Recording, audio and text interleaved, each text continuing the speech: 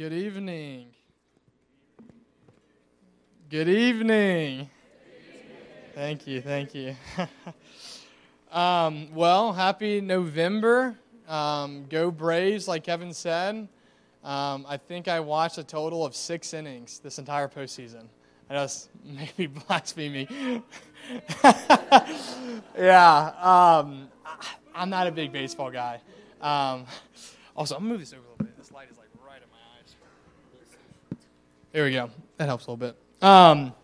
Yeah. So I'm going to go ahead and invite you guys to take out your copy of God's Word and turn to John chapter 4.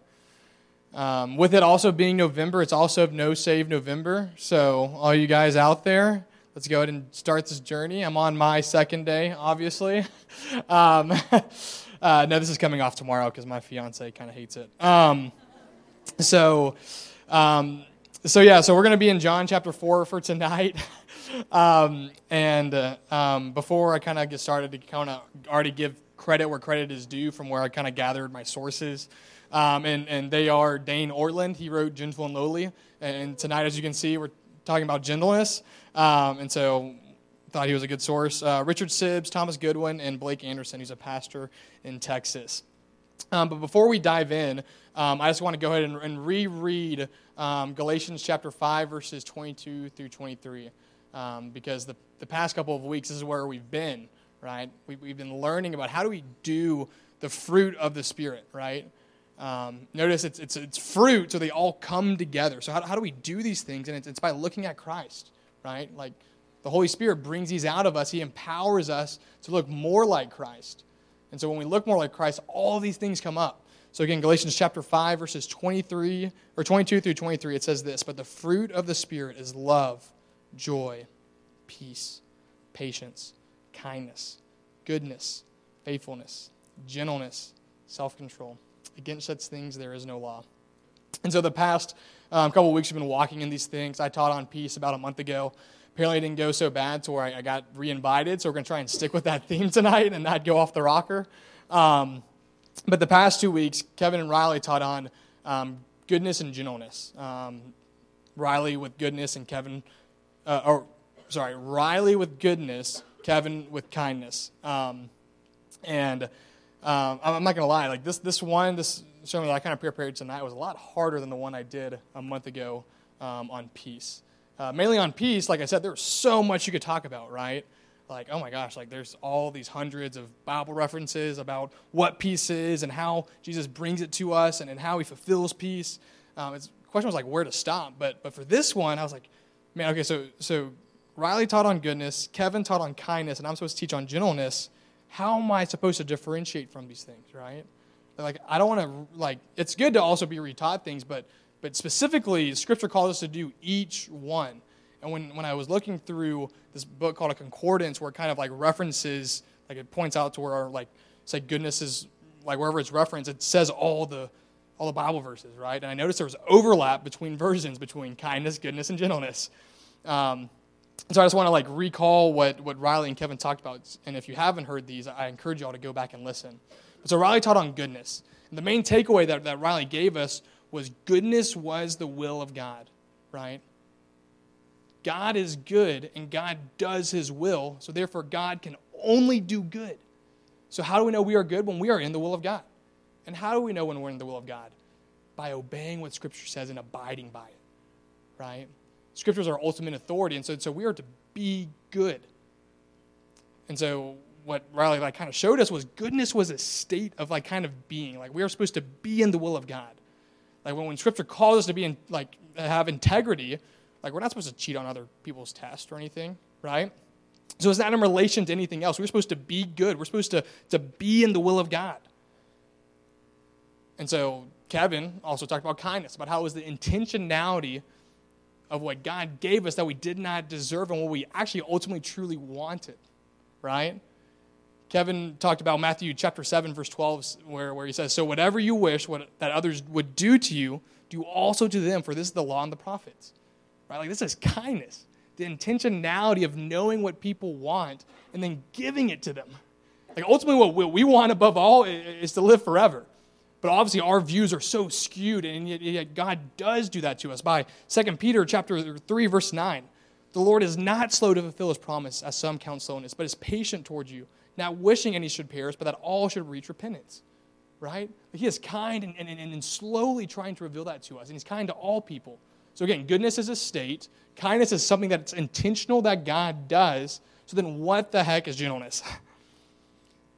And so gentleness is the tone by which God reaches all people. Goodness is a state. Kindness is an intentional act towards all people. And then gentleness is the tone by which we receive these things. Proverbs 15, verse 1 says this: a gentle answer turns away wrath, but a harsh word stirs up anger. Again, some of your versions in Proverbs 51 might say a soft or kind answer. But the point of it is that what we are saying doesn't change, but how we do it does, right? How we are to deliver these things does. For example, I love Reese's Minis above all things, right? If you guys would give me a Reese's Minis, that is kind. Like, thank you, right? But if you guys were to throw those things at me, that is still kind, but not gentle, right? I would just get Reese's all over the place. Like, that's not kind. That's kind of harsh. Like, you're throwing stuff at me. But still kind by actually giving it to me, but not the way in which you're doing it. And so again, we're gonna talk tonight, and from John chapter 4, about the tone by which Jesus approaches us, so that through gentleness we might see all the deep things of God, right? It's through gentleness that we can see God's kindness. It's through gentleness that we can see his goodness and his love and his faithfulness and his peace, right? And not only is it what he does, it's who he is. Matthew chapter 11, verse 29, take my yoke upon you and learn from me, for I am gentle and lowly, and you will find rest for your souls. We read that earlier, right? So not only is it what Jesus does and how the tone by which he comes to us, but it's also who he is. So again, goodness is the state, kindness is the intentional act of giving what we ultimately want, but we don't deserve, and gentleness is the tone by which we are to receive all of these things, right? So again, our passage tonight is John chapter 4, verses 1 through 29. Last time I only did one verse. This time I'm doing 29, so I'm trying to even out my balance here. So stick with me. So if you guys want to open up your word or your copy of God's word, we're going to read through all of this. Yeah. So John chapter 4, verse 1 says this: now when Jesus learned that the Pharisees had heard that Jesus was making and baptizing more disciples than John, although Jesus himself did not baptize, but only his disciples, he left Judea and parted for Galilee. And he had to pass through Samaria. Hold on to that. We're going to come back to that verse in particular. So he came to a town of Samaria called Sychar, near the field that Jacob had given to his son Joseph. Jacob's well was there. So Jesus, wearied as he was from his journey, was sitting beside the well, and it was about the 6th hour. Verse 7, a woman from Samaria came to draw water. Jesus said to her, give me a drink. For his disciples had gone away into the city to buy food. The Samaritan woman said to him, how is it that you, a Jew, ask for a drink from me, a woman of Samaria? For Jews had no dealing with Samaritans. Big point we're going to come back to also. Jesus answered her, if you knew the gift of God and who it is that is saying to you, give me a drink, you would have asked him, and he would have given you living water. The woman said to him, sir, you have nothing to draw water with, and the well is deep. Where do you get that living water? Are you greater than our father Jacob? He gave us the well and drank from it himself, as did his sons and his livestock. Jesus said to her, everyone who drinks of this water will be thirsty again, but whoever drinks the water that I will give him will never be thirsty again. The water that I will give him will become in him a spring of water welling up to eternal life. The woman said to him, sir, give me this water, so that I will not be thirsty or have to come here to draw water. Verse 16, Jesus said to her, go, call your husband and come here. The woman answered him, I have no husband. Jesus said to her, you are right in saying I have no husband, for you have had 5 husbands, and the one you have is not your husband. What you have said is true. The woman said to him, sir, I perceive that you are a prophet. Yeah. Our fathers worship him on this mountain, but you say that Jerusalem is the place where people ought to worship. Jesus said to her, woman, believe me, the hour is coming when neither on this mountain nor in Jerusalem will you worship the Father. You worship what you do not know. We worship what we know, for salvation is from the Jews. But the hour is coming and is now here when the true worshipers will worship the Father in spirit and truth. For the Father is seeking such people to worship him. God is spirit, and those who worship him must worship in spirit and truth. The woman said to him, I know that the Messiah is coming, he who is called Christ. When he comes, he will tell us all these things. Jesus said to her, I who speak to you and am he. Just then as the disciples got back, they marveled that he was talking with a woman, but no one said, what do you seek? Or why are you talking with her? So the woman left her water jar and went away into town and said to the people, come, see a man who told me that all I ever did. Can this be the Christ? They went out of town and were coming to him. Let us pray. Lord Jesus, thank you for your word. Thank you, Lord, that we get to submit to something other than ourselves, that we don't have to provide all the answers, but Lord, your word does.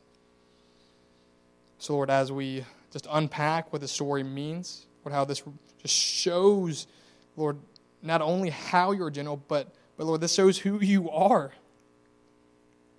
Lord, help us to see that we are like the Samaritan woman. Lord, help us to see that we are sinners. So Lord, would you help give me just the power of your Spirit and the words of your Spirit to speak and to unpack these truths. Lord, you are faithful and good. Help us to walk in here more in love with you than when we walked out. It's in your holy and precious name we pray. Amen. So for tonight, I only have 2 points tonight. I also have a slideshow. Again, engineer. And the 2 points of the story is, one, what is the story? So I'm literally just going to walk through what the story says, a little commentary kind of thing. And the second is the application for us.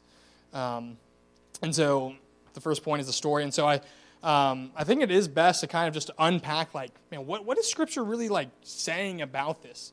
And there's a lot of things in, like, the first 6 verses that if you're not aware of them, like, you can miss them. And they're kind of pretty big details. And so when I was just, like, kind of looking at this, I'm like, man, I've never preached from 29 verses before. I don't really know how this all chunks up evenly, so I'm just going to just kind of run with it. So first point is the story, and specifically, the first 6 verses are the setting, which is where we're going to spend a lot of time tonight. And so in the first 3 verses, it says this, now when Jesus learned that the Pharisees had heard that Jesus was making and baptizing more disciples than John, although Jesus did not baptize, but only his disciples, he left Judea and departed again for Galilee. So we see that Jesus is on a journey. He is going from Judea to Galilee, right? We see that he is going somewhere because he is running kind of from the Pharisees because they're hearing that he's doing this ministry. And in verse 4, it says, and he had to pass through Samaria. He had to, right? Verse 4, he had to pass through Samaria. And so if you're reading this as like the first century, like as a first century Jew, you're like, your alarm's going off. You're like, what? He had to pass through Samaria? Like, why? Why did he have to pass through Samaria? And you're thinking like, well, if you're a first century Jew, like why does that matter? Well, for one, the Gentiles and Samaritans had humongous beef. Think, I don't know, Alabama and Auburn times 1,000. Like they genuinely hated each other, and specifically the Jews hating the Samaritans. And the reason for that is threefold. There's 3 reasons. The first being was the Jews thought the Samaritans were unclean, right? Think leprosy in the New Testament. Like they don't want to eat with them. They don't want to pray with them. Because back in the Old Testament, when the Syrians came in, they displaced the Jews that were in that area and then brought in Gentiles, people not Jews. And the Jews that were remaining there mated and had children with the Gentiles that were brought in. So there was a mix, right? Think Slytherin and like, I don't know, Harry Potter. You know, like they don't mix, right? There's true blood, the Jews, and then Samaritans, like the half-bloods, right? And so the Jews thought that the Samaritans were unclean. They didn't want to be around them. They're like, no, we can't be with them. Like they're unclean. They're like leprosy, right? And the second reason why the Jews hated the Gentiles was because they thought they were heretics, right? So the Samaritans, knowing like the Jews hated them, and when they read Scripture, like they only took the 5 books of the Bible, the first 5 books, right? So Joshua on, they left. Well, why? Well, it was only about the Jews. They're like, well, we don't want that because it's not about us. And so they actually kind of distorted some of the old Bible passages to where the mountain that was referenced was not the mountain in Jerusalem, but the mountain called Gerizim in Samaria, right? Because back then you had to go and worship God. So they were saying, like, we have a claim on God. You worship from our mountain, not your mountain, right? And so the Jews are like, no, like we have God. Like God is, like we are God's chosen people. So they thought that the Samaritans were heretics, right? Thinking that they had a monopoly on God, thinking that their scripture was right, when in reality, like, no, like God was faithful to us. We are his chosen people. And the third and last reason, and probably the biggest one, was that the Samaritans lived on the land that the Jews thought belonged to them. So if you go ahead and throw up this picture real quick, I found this little map on Google. I think it's like the next slide, yeah. So literally Samaria is right in between Judea and Galilee. And so the Samaritans thought that, like, this is our land, and the Jews thought, no, this is our land. And the Jews were probably right, if just looking at the picture. And they are right. And so there was this big battle going on between them. They literally fought wars over this, like whose land this was. And so when we read, like, Jesus had to go through Samaria, because a Jew, you don't go that way. And I don't know if you guys can see it, but on the there's a little dotted line from that black dot Ephraim that goes literally around Samaria. That was the route that you normally took when you were a Jew. You avoided Samaria like the plague. Right? You're like, I'm not going to Samaria. But Jesus, again, verse 4, had to go to Samaria. He went straight through, right? And so again, like, the question asked, like, why did Jesus take this route? Well, one, yes, he's God, and that is the most direct route, so he is geographically aware. But it's most importantly God's will, right? And when we saw from Riley's talk, like, that is his goodness, right? Being in God's will. So we see that God's goodness is on display by Jesus going into Samaria. Wow, okay. So again, so this is kind of the setting that when you read through this, like, Jesus had to go through Samaria, like, you're thinking, like, why is this important? Well, this is why it's important. Because the Jews and Samaritans hated each other, specifically for those three reasons. So when you go down to verse 6, it says, so Jesus wearied as he was from his journey and was sitting beside the well. It was the 6th hour. Again, might not seem like a very important verse, because you're like, Carey, it's the 6th hour. It's 6 o'clock in the morning. Why is that important? And to you, I'd say you're wrong, because it's not 6 o'clock in the morning. And back in those times, they would measure the sun based on they measure time based on when the sun rose. So the beginning of the day was typically 6, so that was the 0 hour. So at the 6th hour, if we can do math because we're all in college, 0 is at 6 a.m., because that's when the sun rose typically. I'd put it at 12 noon. So we see that at 12 at noon, Jesus was at the well. And why is that important? Because at noon was when it typically is the hottest. You can go ask Riley. Well, maybe not right now, his voice is gone. But it's hot in the Middle East, right? It is scorching. That's actually how Riley lost his voice. He's feeling the side effects of it from a couple months later. But it is hot there. And so at noon is when it's its hottest. And so we see that Jesus is at the well, at its hottest, in the literally enemy's territory, right? And so this is kind of the setting that when you read Scripture and you don't really take time to understand, like, the context of it and notice, like, the hads and notice the time and the place, we miss these things. And so after this, we kind of get into our next kind of, I guess, the main part of it, which is essentially the conversation. Evan, if you want to hit the next one. Is this kind of like the second point of the story is this conversation that Jesus has with the Samaritan woman. And this is a very long conversation, so I'm only going to highlight all of it, but I'm not going to go into as much depth as you guys probably would like. Okay, so knowing that Jesus had to go through Samaria because God is good, right? And knowing why Jesus is kind of going there, and also knowing the setting of it, we read in verse 7, a woman from Samaria came to draw water. So during the hottest part of the day, a woman comes to draw water. Now, why is that important? I'm glad you asked. The reason why this is important is because at the hottest part of the day, you're probably not going out to a water well, right? Like, especially if your day started at 6, why would you go in the middle of the day to go get some water? You're probably thirsty because you have no more water, but yet you're going at the hottest point to get more water. Why don't you do it earlier? Well, as we see as the story unfolds, it's because we see that she was ashamed. She had to go then because no one else would. She wanted to go by herself, right? We see that Jesus was there at the 6th hour, at the hottest point, and the only person that's mentioned is a woman. meaning that she was probably used to going to this well by herself because she was ashamed of her past, which we'll get into in a second. Right? She was embarrassed. She was mortified. She was ostracized from her city. And so imagine her surprise when later in that same verse, Jesus says, give me a drink. Right? Like, give me a drink. What? Jesus is here, and there's this woman who thinks that, I'm going to go here and not see anyone, and yet here's this man sitting at the well, and he tells her to give me a drink. And you might be saying to yourself, like, Carey, that's not very gentle. And maybe you might be thinking that, and you might be right for right now, but when we read the Samaritan woman's response, you're going to see how much this impacted her, right? And she says in verse 9, this Samaritan woman said to him, how is it that you, a Jew, ask for a drink from me, a woman from Samaria? Right? We just saw how Jews and Samaritans were at war. And she's there by herself. And then how is it that Jesus asked her for a drink?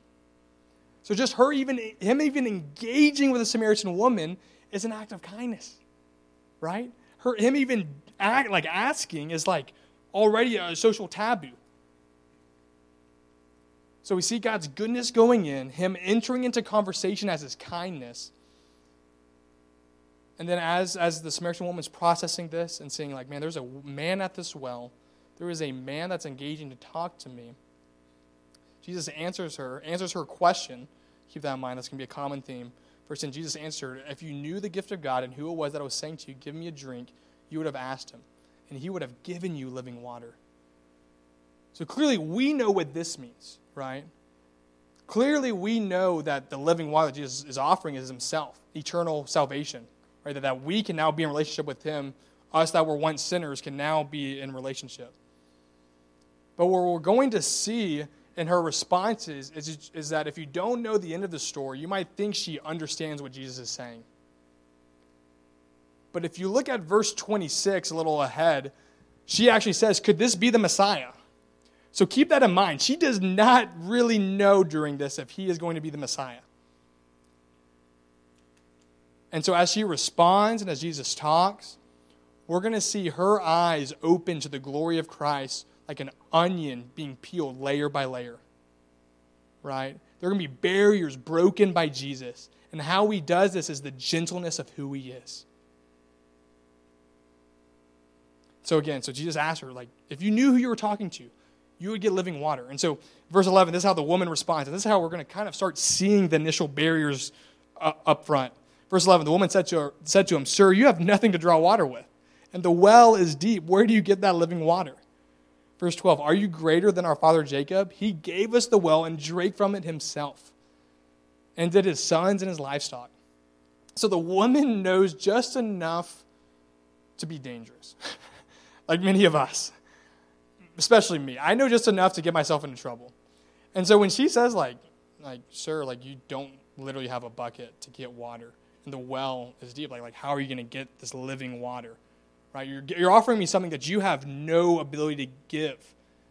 And she also has enough sense to know who Jacob is, right? Because they remember the Samaritans have the first 5 books of the Bible. So she's looking back on Jacob because that's Jacob's well. And she's saying, like, are you greater than Jacob? So she's essentially questioning Jesus' first initial offering, right? Of like, how in the world can you offer me this living water? You don't have a bucket, and you're certainly not greater than Jacob, who did have to drink. And I hope you guys see ourselves in that, because we oftentimes think that we know enough about Jesus to where, like, when someone says something that is truthful, that might be a slight rebuke of us, of like maybe us walking in sin or sin that we're blind to. Like, no, like, I know who Jesus is. Like, I know that. So why are you telling me this? And this is what the woman's kind of saying too, right? Here's literally the Savior offering her eternal salvation, and her saying, like, you don't have any way of providing that. You're not greater than Jacob. You don't have a bucket. What's this living water? In verse 13, Jesus said to her, everyone who drinks of this water will be thirsty again. But whoever drinks of the water that I will give him will become in him a spring of water welling up to eternal life. So again, we see Jesus again offering salvation. Right? He answers the question by saying, like, where's the bucket? I'm the bucket. I'm providing it. Am I greater than Jacob? Yes, I am. Right?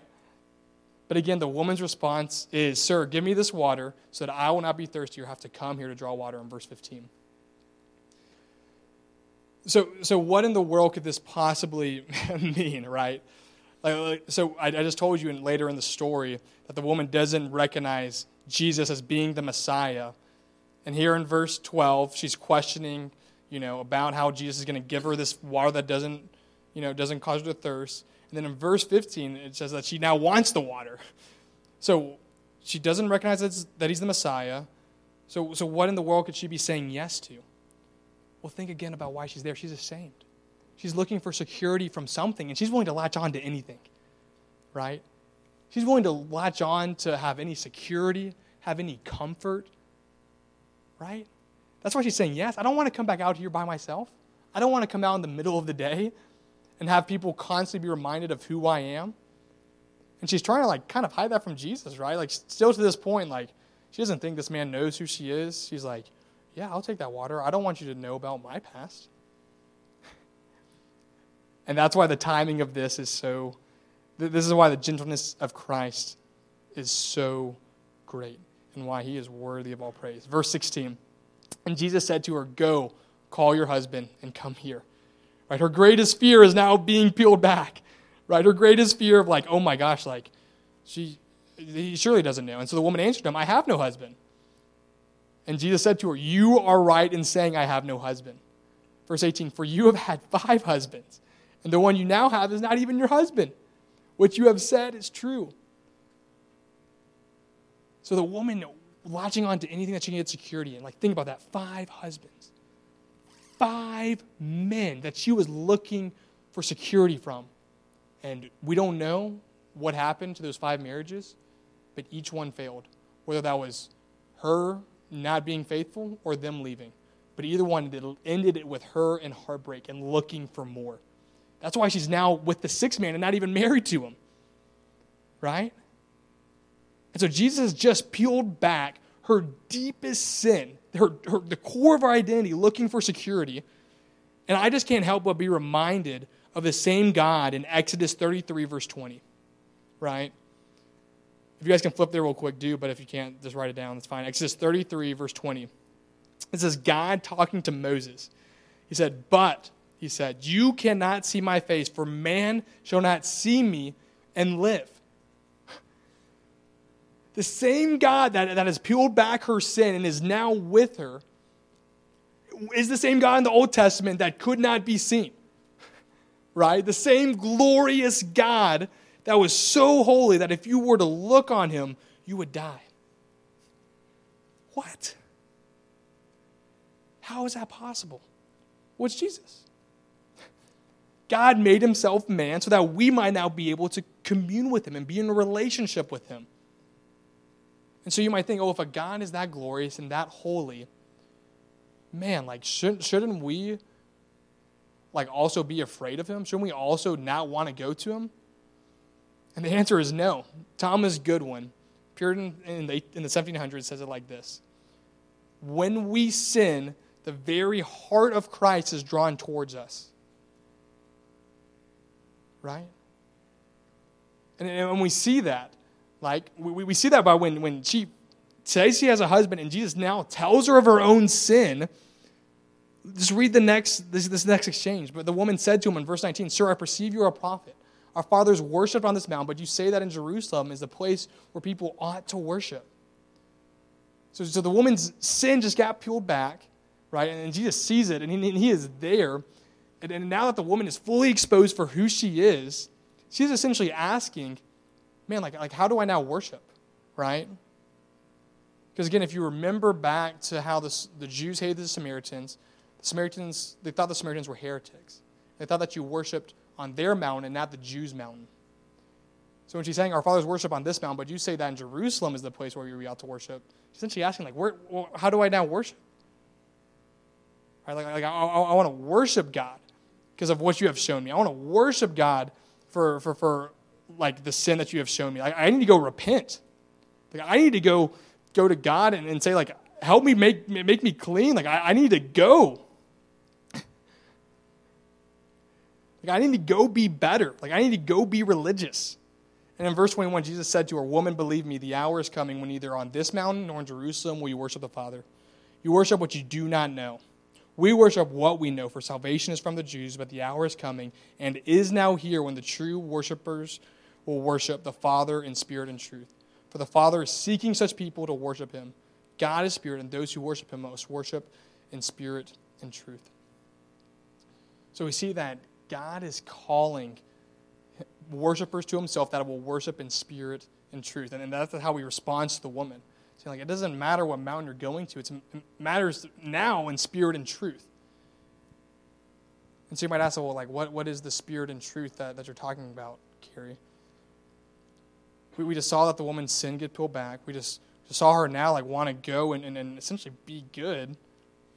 And Jesus answers, no, that is not it. The answer is spirit and truth. And what spirit and truth? The truth that you are loved, and the spirit that we are broken. Right? Because again, when we are asking to be filled with the Spirit and to have the fruit of the Spirit in our lives, we're recognizing that we don't have that. We want the Holy Spirit to fill us. We are saying that we are broken because we aren't good. And the truth that God loves us is how we are now impacted by the gospel. Right?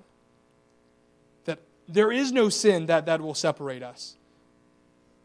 There is nothing that God will not do to have us in relationship with him. So again, what is the truth and the spirit? The truth that we are loved and the spirit that we are broken. Those are the two qualifications that Jesus is asking for himself. That's how he responds to a sinner having the depth of her sin revealed to a holy, infinite God. Is saying, you just have to be loved and be broken. You don't have to go to a mountain. You don't have to be good. You just have to be loved and be broken. Listen to these words in 1 John chapter 4, verses 7 through 10. Verse 7, "Beloved, let us love one another, for love is from God, and whoever loves has been born of God and knows God. Anyone who does not love does not know God, because God is love. In this, the love of God was made manifest among us, that God sent his only Son into the world so that we might live through him. In this love, not that we have loved, but that verse 10, in this love, not that we have loved God, but that he loved us and sent his Son to the propitiation of our sin." So what is the truth? That God loves us, and he is loved, and we are the object of that. And the spirit that we are broken, and that yet the Spirit of Christ is making us whole once again. So then at this point, right? At this point where we're in the story where, man, Jesus has, again, peeled back her sin. He answers by telling her, man, you just have to be loved and be broken to worship me. You don't have to go anywhere. You don't have to be religious and do these things. It's at this point in the story in verse 25 where she's starting to realize that something's different. The woman said to him, "I know that the Messiah is coming, he who is called Christ. When he comes, he will tell us all things." In verse 26, Jesus said to her, "I am he. I who speak to you am he."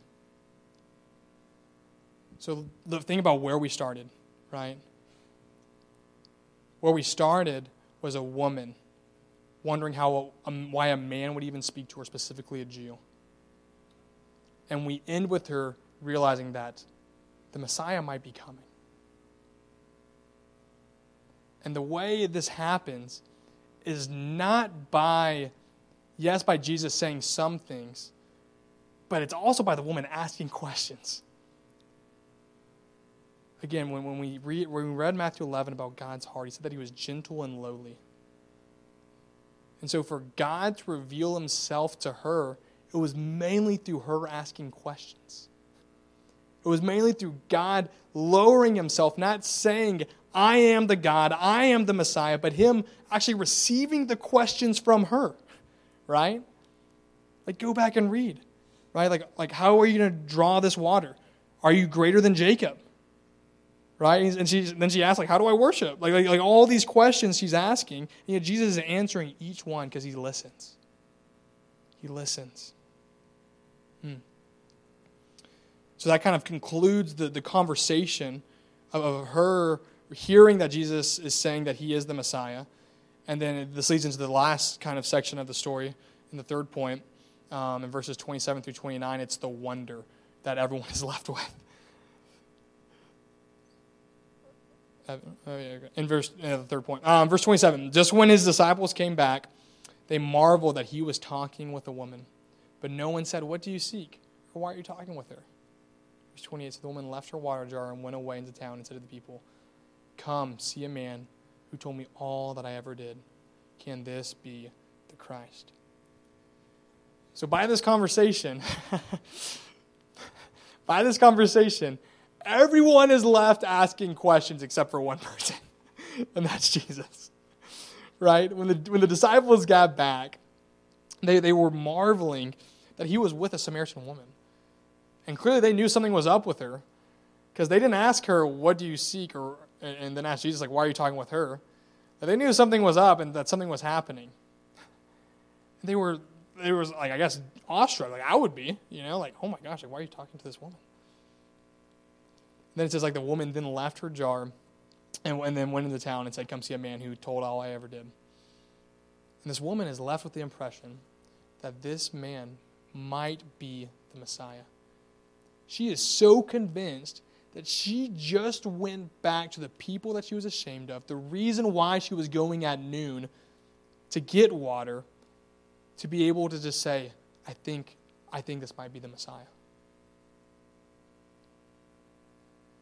So when we are gentle, we also cause wonder in the people around us, right? We cause people to wonder, man, how is he doing this? I think that's the reason why the conversation ended when it did, with Christ revealing who he is, revealing that the only two requirements we need is to be broken and to be loved. And then for all the people that are mentioned next are all asking questions. Right? And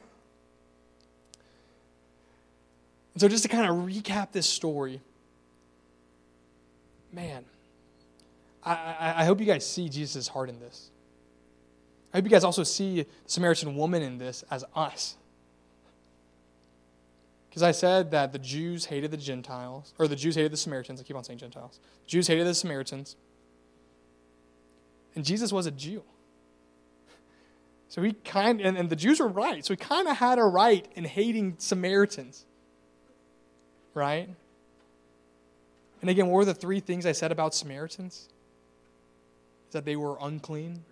They were heretics. They thought the land that they owned was theirs, but really wasn't. Doesn't that sound a lot like us? We are unclean. We have sinned and fallen out of the glory of God and the holiness of God. We are heretics. We think we have a right view of God, but most of the time we really don't. And we think this life is ours to live, but it really isn't. And also, not only that, the Samaritan woman has deep, personal, heart, identity issues. How often do we put our identity and security in so many other things? The Samaritan woman put it in man and in sexual desire. But what is it for us? Hope you guys don't miss that. And again, even in the sinful heart of who the Samaritan woman was, that is when the gentleness and love of God was on full display. So that leads into our second point, the application of the story. And so this application can be ultimately summed up in this one sentence. Because Jesus is gentle with me, I can be gentle to all. And so again, how is Jesus gentle to the Samaritan woman? It's actually by what he didn't say and when he said it. When he was talking to the Samaritan woman, yes, he started it, but he also listened to each one of her problems. He said truth, but he also said truth in a way that she knew him. To be gentle is to listen. To be gentle is to know who you're listening to so that the truth of the gospel, when you speak it, again, gentleness is the door to where we see the great things of God. So when we listen and we know who we're ministering to like Jesus did, we can have truth impacted that goes to the core. And it is gentle. Because again, when we know someone, we know what makes them tick. And again, the response that Jesus gave the woman caused her to ask more questions and be drawn to his holiness. It wasn't when he answered that she was pushed away, because Jesus could have answered in that way. But he answered in a way that would draw him to himself. So when we listen, we understand and we know so that we might answer in truth, that people might see the heart of Jesus. Again, Matthew 11, gentle and lowly. And so from this, I kind of have like a little sub-point I didn't really put up there, but this little sub-point is when Jesus is gentle to us, is that it makes us great, right? And then I'm going to show how in these next couple of verses. But it says, because Jesus is gentle with me. And so what a gentleness does is that it makes us great. And I want to show that because I think this is just really key. And thankfully the story didn't actually stop right here with the Samaritan woman. So in Isaiah chapter 42, verses 1 through 3, the prophet Isaiah says this about Jesus. And this is his kind of just summing up everything that I've just said. Verse 1, behold my servant whom I uphold, my chosen in whom my soul delights. I have put my spirit upon him. He will bring forth justice to the nations. Yeah, that sounds like God. He will not cry aloud or lift up his voice or make it heard in the street. A bruised reed he will not break, and a faintly burning wick he will not quench. Yet he will faithfully bring forth justice. You guys see that? God is going to bring forth justice, but yet not break a bruised reed. What does that mean? Who's the bruised reed? Us, the sinners. Justice is condemning sin, is it not? But yet he bruises us. He reveals to us the depths of ourself so that the faintly burning wick we were will be roaring great like a roaring fire. That is the gentleness of God. A justice-filled God that comes lowly to sinners so that we might be able to be a strong and unbreakable reed and a roaring fire that will not be quenched. David actually put this to words, right? After he's delivered from Saul, right, in 2 Samuel, he says this about it. 2 Samuel chapter 22, verse 36. You have given me the shield of your salvation and your not your justice, not your holiness. If you're there, I think, well, yeah. 2 Samuel chapter 22, verse 36. You have given me the shield of your salvation, and it's not your holiness, not all that, but your gentleness made me great. And it's so empowering to David that he says it again in Psalm chapter 18, verse 35, talking about the same thing. You have given me the shield of your salvation, and your right hand supported me. The God that is going to bring justice to all nations. And your gentleness made me great.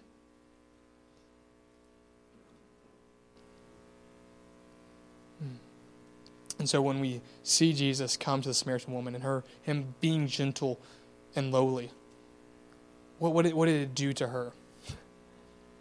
Well, thankfully, the story actually tells us. I didn't include it because it's kind of farther down, but in John chapter 4, go to verse 39.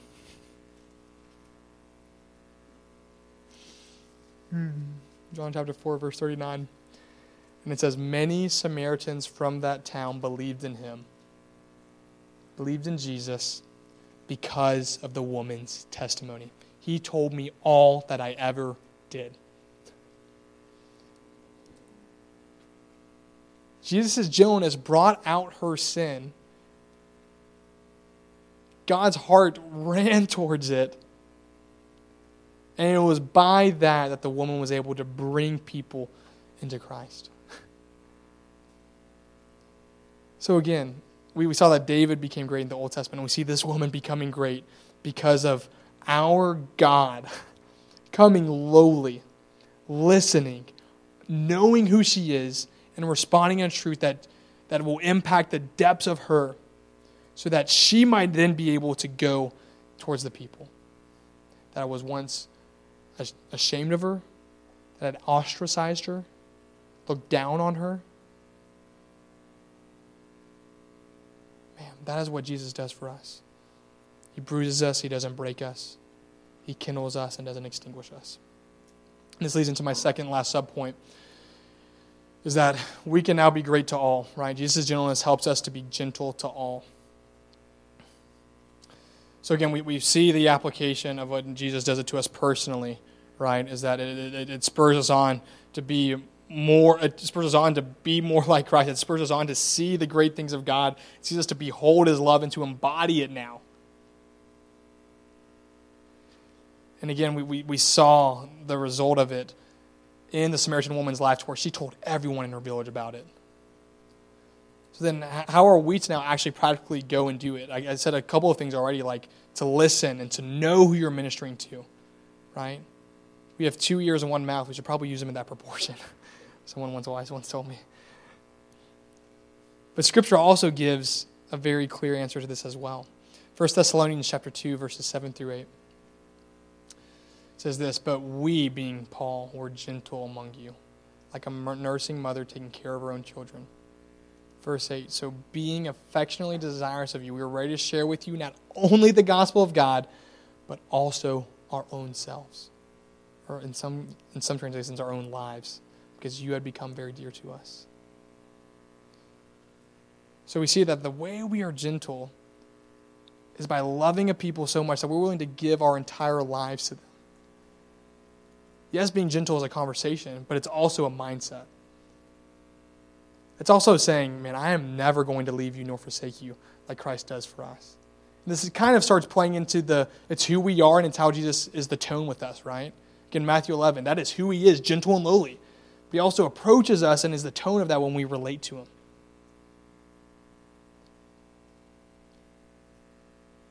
So when we experience God's gentleness, and we can now be gentle to others, it's the mindset of, man, I'm going to give you my life. I love you more than just a gospel sharing. I love you more than just a phone call. Because that's what Jesus does for us, right? How many times he's heard so many of my stupid prayers. But yet he is with us to the end, and that is how we are now to be to others. So this kind of brings up the question of, okay, so if this is how we are to be gentle, is to share our lives with people, to be gentle with them so that we might be able to just share our hearts that man, we are broken and loved, but that we have a God that restores us and makes us loved. Who are we now to do this to? Who are we now to be gentle to? We see how it changes us and how we are now supposed to do it, but who is the object of this? Right? Dana Ortland, when talking about Jesus' heart and then talking about sinful people, says it like this: "It was the joyous anticipation of seeing people made invincibly clean that sent him through his arrest, death, burial, and resurrection." And the anticipation of seeing people made clean. Today, when sinners partake in his atoning work, coming to Christ for forgiveness, communing with him despite their sinfulness, we are laying hold of Christ's deepest longing and joy. So if Christ's deepest longing and joy is making people whole, is cleansing sin, that means there is no sinner that is too sinful for us to be gentle to. Right? Again, what were the two requirements of the worshipers of Jesus? Spirit and truth. Spirit of brokenness and the truth that we are loved. So there is no sinner, no sinfulness, no amount of it that we are not to be gentle to. So all people we are to be gentle to. And here is a list for you. It does not matter if you are sinner or redeemed, saved or unsaved, white, brown, or black, gay, lesbian, straight, or transgender, rich or poor, selfish or unselfish, anxious or steadfast, depressed or purposeful, Catholic or Protestant, Republican or Democrat, Joe Biden or Donald Trump, vaccinated or unvaccinated, drunk or sober, old or young, mentally handicapped or full functioning, sexually active or virgin, athlete or scrub, married or single, adulterer or faithful, smart or dumb, northern or southern, pro-life or pro-choice, monogamous or polyamorous, harsh or kind, abused or adored, condemned or beloved. All of these things are broken. And all of these are loved by Christ. So therefore, if we are to be gentle, the fruit of the Spirit to be gentle, that means we are to have the heart of Christ. We're supposed to relate to people like that. To listen to a broken world. So that when we hear of these things, it does not matter what category, our heart abounds for those people. Paul puts it this way in Philippians 1:8. The depth of knowledge and of insight, my prayer for you is that your love will abound. So when we see the sinfulness and the brokenness of people like Jesus did with the Samaritan woman, our love goes there.